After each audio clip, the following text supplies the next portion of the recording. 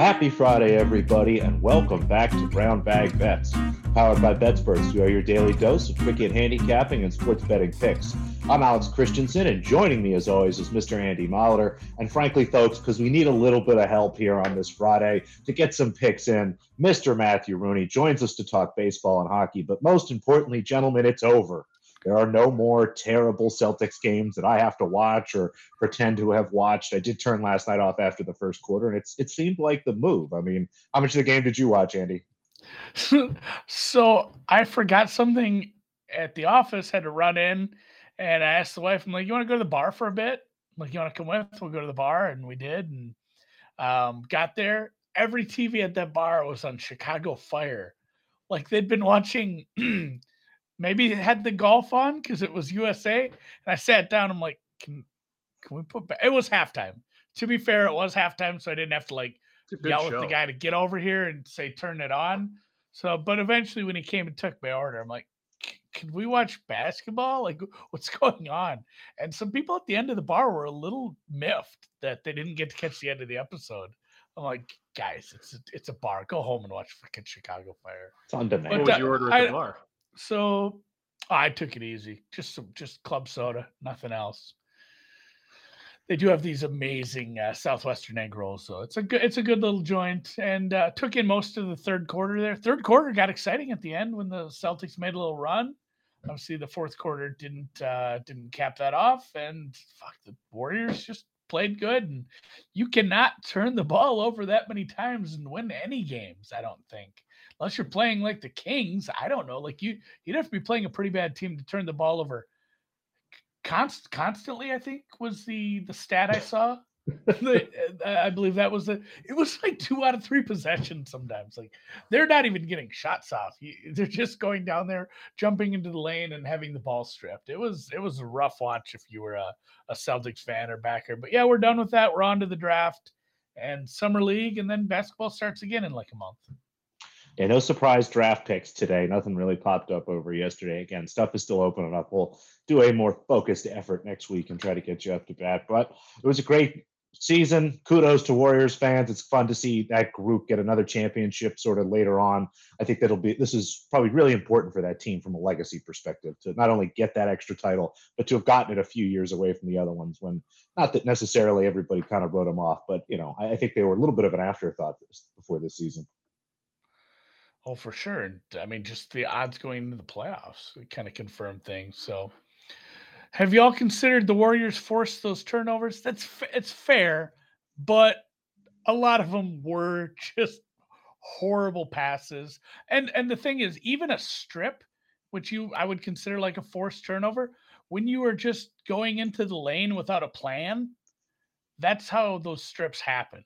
It does take 2 to tango for sure. So it was rough watch for some of the offense because some of those turnovers were very much unforced.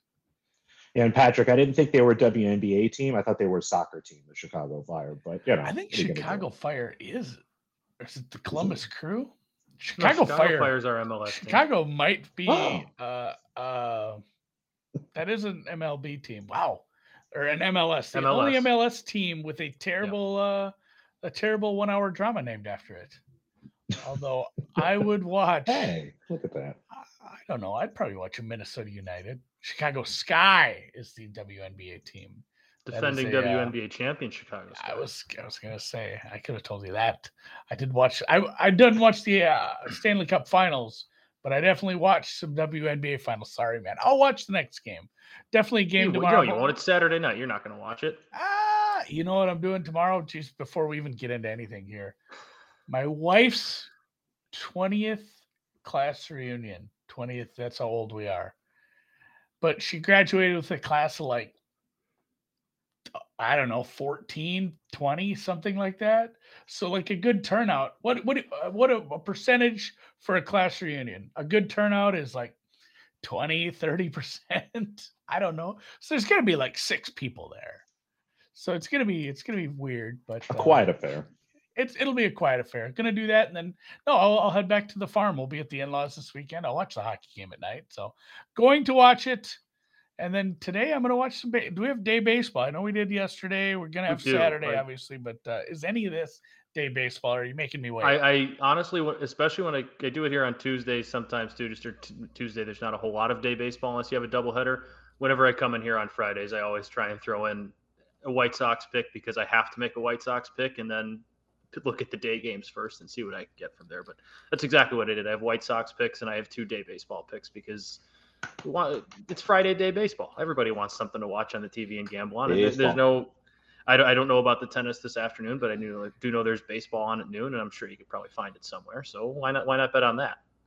The amount of matches has kind of forced tennis into mostly the morning right now. So we will need some day baseball as we are still in the international break for most of soccer. So yeah, day baseball. What do we got?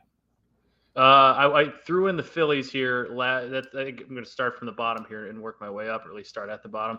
Threw in the Phillies for Noops here. They're playing at noon, I think, or 1:00 your time, Eastern, at the Nationals, who have been just awful this year. And the Phillies offense starting to turn themselves around the last 5 games. I think they put up double-digit runs a couple times, and the Nationals are just really, really bad. They're throwing the pitcher they're throwing today, Jonah Don, is like 1-10 with an ERA in the mid-6s. So day baseball, 6 team total runs. I think that's enough for the Phillies offense, who ever really, since dumping Joe Girardi, have been a lot better and seemed like they got a little bit of jolt out of that, especially at the plate. 6 runs for a 1:00 start, noon start. I think that's a lot of fun to root for. I'm going to go to the top here. Braves Cubs. That's I think an hour after the Phillies game starts. Taking Dan's Braves. Dan, is it 14 or 13 in a row that the Braves have now won? You can put in the chat there. I think it's 14.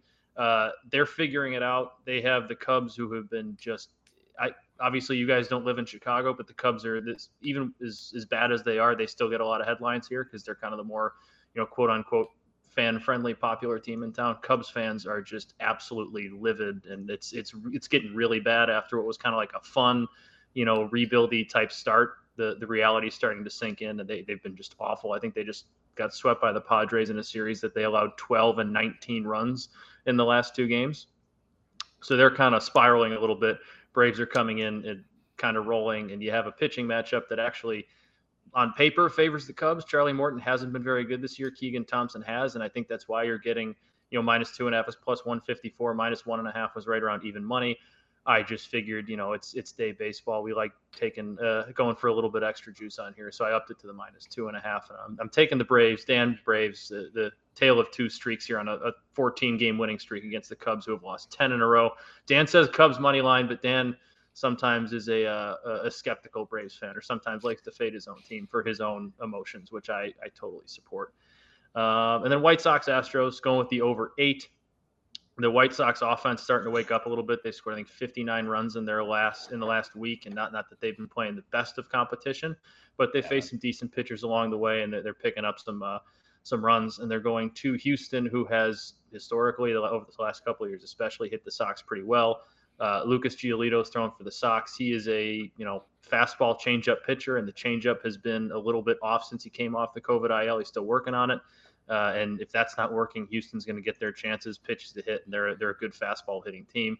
So I expect their offense to be pretty solid today against the Sox.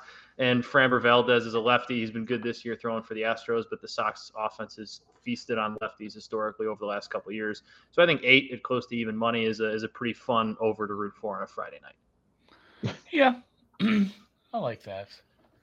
Just reading Dan saying baseball is stupid. Baseball is stupid sometimes. Baseball is definitely stupid sometimes. The White Sox are pretty good, right, Matt? Are they in first place? We're getting there. Well, clearly they have to be in second place then, right?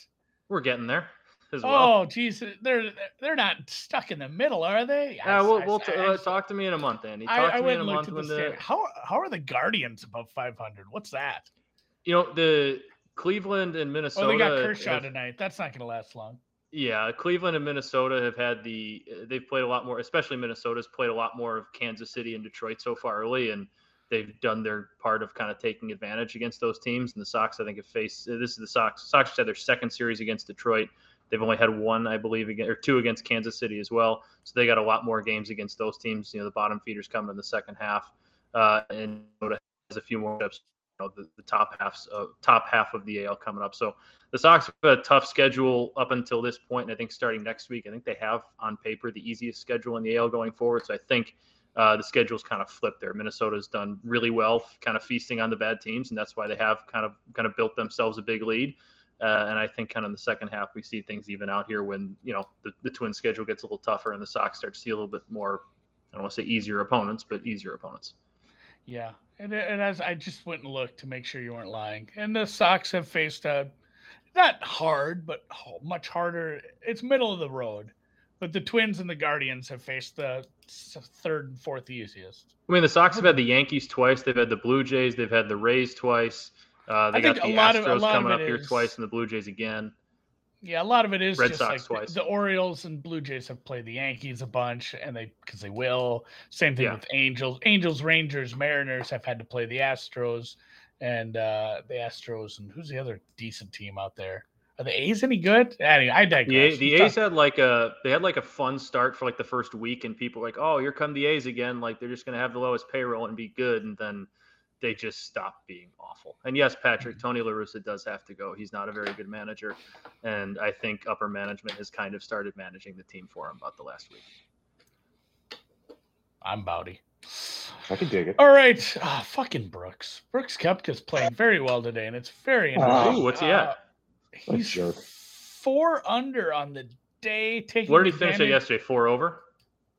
3 over, I believe. 3 over, okay. He is 1 under. Taking advantage of the morning round, it's going to play a little easier in the morning. Stinks for me because I played a matchup against him. My other matchups are looking good. Luke List is 4 over for the day. Luckily, the guy I bet him against is 9 over for the day. So he is maintaining a 7-stroke lead in a matchup where both men certainly will be cut. And they're both beating Phil. Yeah, Aaron Wise over Webb Simpson's a 4-stroke lead, but we have an afternoon round for Aaron Wise. And Adam Hadwin, again, another one I bet on. He is 4 over for the day, but he still remains 6 strokes up on his opponent, who has not even golfed yet today. So it's been some results. Yeah, there was a Joel Dahman, Phil Mickelson matchup that was offered. Dahman leads that by 14. In the full Dahman's 3 under and Phil has been bad. So I was watching this morning. Joel Dahman has 14 strokes to play with this afternoon so far. Phil's not done yet. Phil had like a 15-footer I was watching this morning. I think it was for par because he's always putting from 15 feet for par so far in the U.S. Open. But like he missed it like a foot to the left. It wasn't like one of these that you thought was going to break down and just didn't. He just flat out missed it about a foot left, like just a straight line, complete and total push. And it's one of the worst efforts I've seen putting from a professional in a major, let alone any golf tournament. I've seen him hit a moving ball on the green, so maybe it's not even in his top 5. Well, at least not top 1. So, but yeah, one quick pick today before we get some other stuff. I said I wasn't going to bet on Cam Young. I didn't think it was a good place for Cam Young. But boy, does Brandon Grace not line up well with this course. He played very poorly yesterday. That's not always an indicator of a guy who's going to play, continue to play poorly. But he was a morning round yesterday. Like he had the easiest conditions possible so far we've seen. And he was 6 over. My rankings, my stats, everything did not like him coming in as far as a matchup.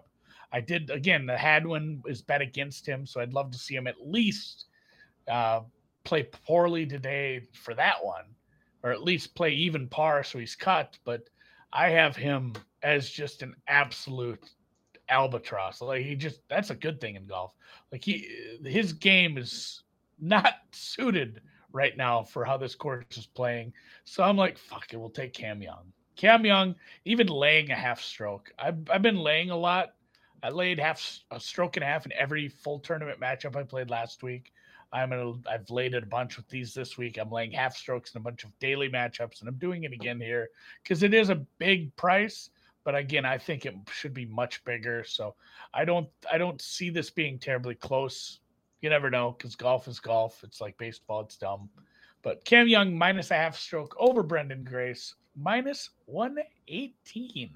That one does not start for a while. You would have until roughly 12:47 Eastern. Cam Young tees off, so like 12:30 Eastern. You got like an hour or so, 2 hours. I have no idea. What time is it now? No, 1:47 Eastern. I am looking at Eastern. Oh, yeah, you got. You like said 12:47 Eastern. I did the adjustment to Central Time for some reason. Time zones are hard.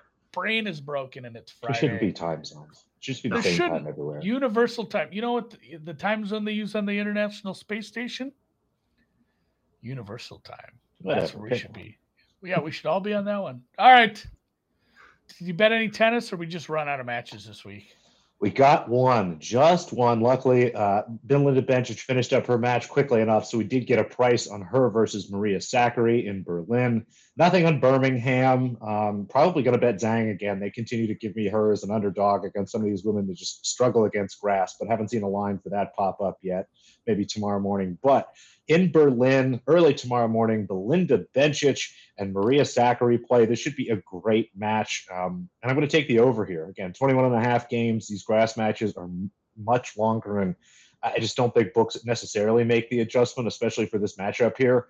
I think there's a good chance, again, that we see 3 sets, kind of similar to the handicap I had yesterday. Now, Sakkari blew Kasatkina out of the water, so it didn't really go so hot, but I think this is going to be a very competitive match. We've seen all of Bencic's match go 3 sets here already this week. Historically, she plays very long matches on grass. Same here with Sakkari, especially against better players. You watch the 2 of these play against top 20, top 25 players, which was what we have here. We look at some very long matches. So the matchup, all the numbers here are dictating to me a really long match here. I would honestly have maybe a 22.5 if I was hanging a number here. So 21.5 games at minus 15 or better looks pretty good. If you want to play 22 at a cheaper number, that's fine. But I'm happy to take the 21.5. So we'll go over early in Berlin. Where's Bencic? Is she Swiss? She is Swiss. Oh, nailed it. Nailed it. Good hockey country, too. Or is that Sweden? You know what? There's Swiss hockey players, too. Switzerland's a good, pretty decent hockey country, too. There's gotta be some hockey up there. All that ice. All that ice. Take a break from and you know what their favorite part of the rink is, Matt? What, Andy? The neutral zone. That's gonna be. I'm gonna leave now. You guys talk about hockey. I can read your hockey bets if I can pronounce. What was the end of the joke? I was just laughing at Matt not wanting to hear the end of the joke. What was the neutral zone? Like the neutral zone. Because they're neutral. Anyway, there's a game tomorrow. Game 2. There is. One of these teams leads the series 1-0, and they will continue to try to put a chokehold on it. I'm hoping it ends up 1-1. I do have a small-ish bet on over 5.5 games played in the series. Everybody else who's smart said that was a decent bet at the price, so I bet it. So I'm hoping it's 2-2 after 4 games. But tomorrow, game 2 in Denver. There you go. It is in Denver. Did you get Colorado. What price did you get at that over 5.5? $130 minus 130. That's grabbed it early. I got some of that too. Yeah, I think we all just kind of grabbed it. Like, oh, let's go spend some money at Bovada. But as usual, you have some props and some looks for us as the Lightning and the Avalanche get together and play a hockey game tomorrow. What are we betting? Because that over 5.5. Like, unless you get all of these games are going to be close. We saw game 1 was really good, went back and forth, and Colorado eventually won in overtime. But with the way game 1 looked, like the only way this isn't a 6 or 7 game series, in my opinion, is if just one team happens to get all the late bounces in overtime. Like the overtime winner Colorado got was kind of a bad bounce off a block shot. Tampa defenseman blocked a shot, bounced right to a Colorado forward who got it over to Burakovsky for the winner. I can't remember who had the assist off the top of my head. I think it was Lehkonen, but either way, just kind of bad bounce gave Colorado a 2-on-1, and that's how they won that game. I mean, I think that's kind of the type of series we're going to see, 2 really good teams going back and forth. And it's going to be a game of who gets the bounces and win. Colorado got in game 1, got the win in game 1. But I do have some 3 bets for the game, and then I also wanted to get back to my Vasilevsky Conn Smythe prop I talked about on Tuesday. I'll get to that at the end, but I'll go with the game picks first here. Betting Nathan MacKinnon a couple different ways. He was held off the not score sheet totally, had an assist in game 1, but didn't score. He was held goalless in games 1 through 4 of the St. Louis series, and since that point, he hasn't gone back-to-back games without going scoreless. He's scored in every other game since then. I like him. It's not too juicy at plus 142, but it's still plus 142. That's still pretty good, plus money on the best goal scorer on either team to get one. And he gets so many chances. His shots on goal total is over 4.5. Usually for these guys, the normal total is 2.5, 3.5 for like the really high volume shooters, and McKinnon's is 4.5 at minus 145. It's because he has 7 shots on goal a game in his last 4 games. I think he's averaging just under 6 for the playoffs, like 5.8. So it's laying some juice there, but I have no problem backing him. He's going to generate chances. It's just a matter of whether or not he's actually getting the shots on net, or if they're getting deflected, hitting posts, whatever. He's going to get a ton of shot attempts, and I expect him to go over that. And with that good of a shooter, with that many shots, one of them is bound to go in, right? And then Vasilevsky, I got a little greedy here going up to the 40-plus saves, because 39-plus was like plus 260, and then 40 was like jumped up to plus 320. It was like, oh, come on, he's going to get one more. But really, so that's what I have on the card. But also, if you go to FanDuel, they have it's nice. They don't have like an over/under for saves. They have goalie props, and they're just alternate save totals. And you click show me more. You click Andrei Vasilevsky, and it's every number from like 25 to 50 in terms of saves.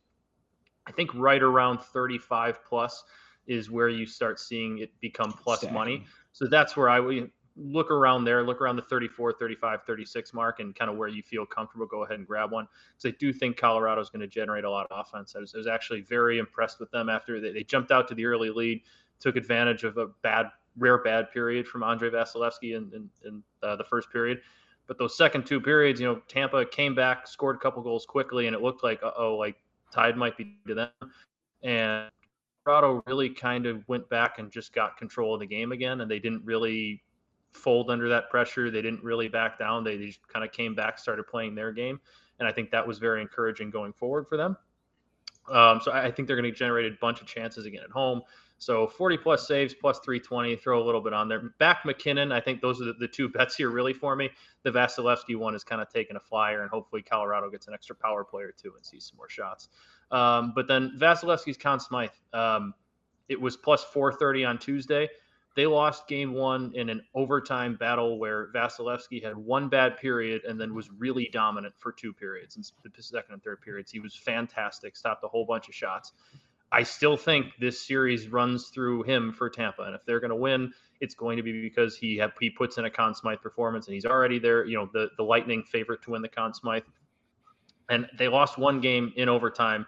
They lose a lot of game 1s. That's not new. I don't see why. I mean, the price jumped because they're down 1-0 in the series, but Tampa goes down 1-0 in the series a lot. They're a team that gets better as the series go on. He's a goalie that gets better as series go on. So plus 650 for him, I think that's a no-brainer to grab a little bit of a flyer on. Tampa's series money line, I think, went up to like plus 220, plus 230 some places. That's fine too, but for me, I think the value is so much there in plus 650, because I think, like I said, this is destined to go 6 or 7, and he's a guy who is in games 6s and 7s is just unbelievable. So I really like him at plus 650. I think by the time you get to game 5 or 6, his odds will be back down to like plus 300. There is something to say to just these MVP awards. Like, again, like our friend Doc Better was, and I think some of this was crossing with other people, but essentially he got Curry almost at even money for MVP. And again, when you're crossing with someone and you're just betting against someone else has a bunch of money, like the limits are whatever that guy is willing to bet. So I think he was able to get some bigger limits on an MVP market that maybe wasn't taking big limits. So, and the correlation was so high there that essentially he just got the best Warriors series price possible pre-series with, a high certainty that it wasn't going to be an Andrew Wiggins MVP weirdness. Yeah. So, I mean, there is maybe a little less correlation with this because a Lightning player could score a shitload of goals or something. But I think if you are wanting to jump on the Lightning for the series, probably doesn't hurt to maybe split your bet up between Lightning and then Vasilevsky. I'm just gonna say MVP. I'm not gonna say Conn Yeah, Smythe. that's totally fine. I don't know who this Conn Smythe playoff lady is. MVP. That's fine. But no, like you talked about with like Curry, there kind of the narrative going into that series was, like you said, unless a guy like a Wiggins or a Clay was, unbelievable and won them every game, it was going to be Curry's MVP to lose. It's not to that extent that Andre Vasilevsky's the guy, but like the narrative for him now after the last 2 years is he is the best playoff goalie in the world. He's one of the best goalies in the world. Tampa's got a very deep team, and their goaltender is amazing. And he's kind of not, again, quite to the extent that Curry had the narrative MVP kind of locked up. Vasilevsky's definitely the, headliner for that trophy for them, because he is the guy that has kind of, as good as the team is, the reason that they get as far as they do and then can win so late in series, because he's not stands on his head, but is just so consistent in that. Yeah. I'm down. And then I put NBA draft here just in case we had something, but Noop's already touched a little, like, going to be more next week. I still don't have a lot of offerings. I'd say over the weekend, you're going to see a lot of those pop up. If you have anything, DM us. If you have some questions or you see a bunch of new markets, hit us up. I'm always excited to bet into that. I'll probably have a guest on the Deep Dive Monday. If you follow at Deep Dive Pod, there's a little bit of a hint. We'll talk a lot of draft next week. I love drafts. I love betting on drafts. So thanks to Matt. Thanks to Alex. Producer Dan. Thanks to you, the audience, the commenters, everyone. Thanks to FanDuel. And we'll catch you guys Monday. Have a fun weekend.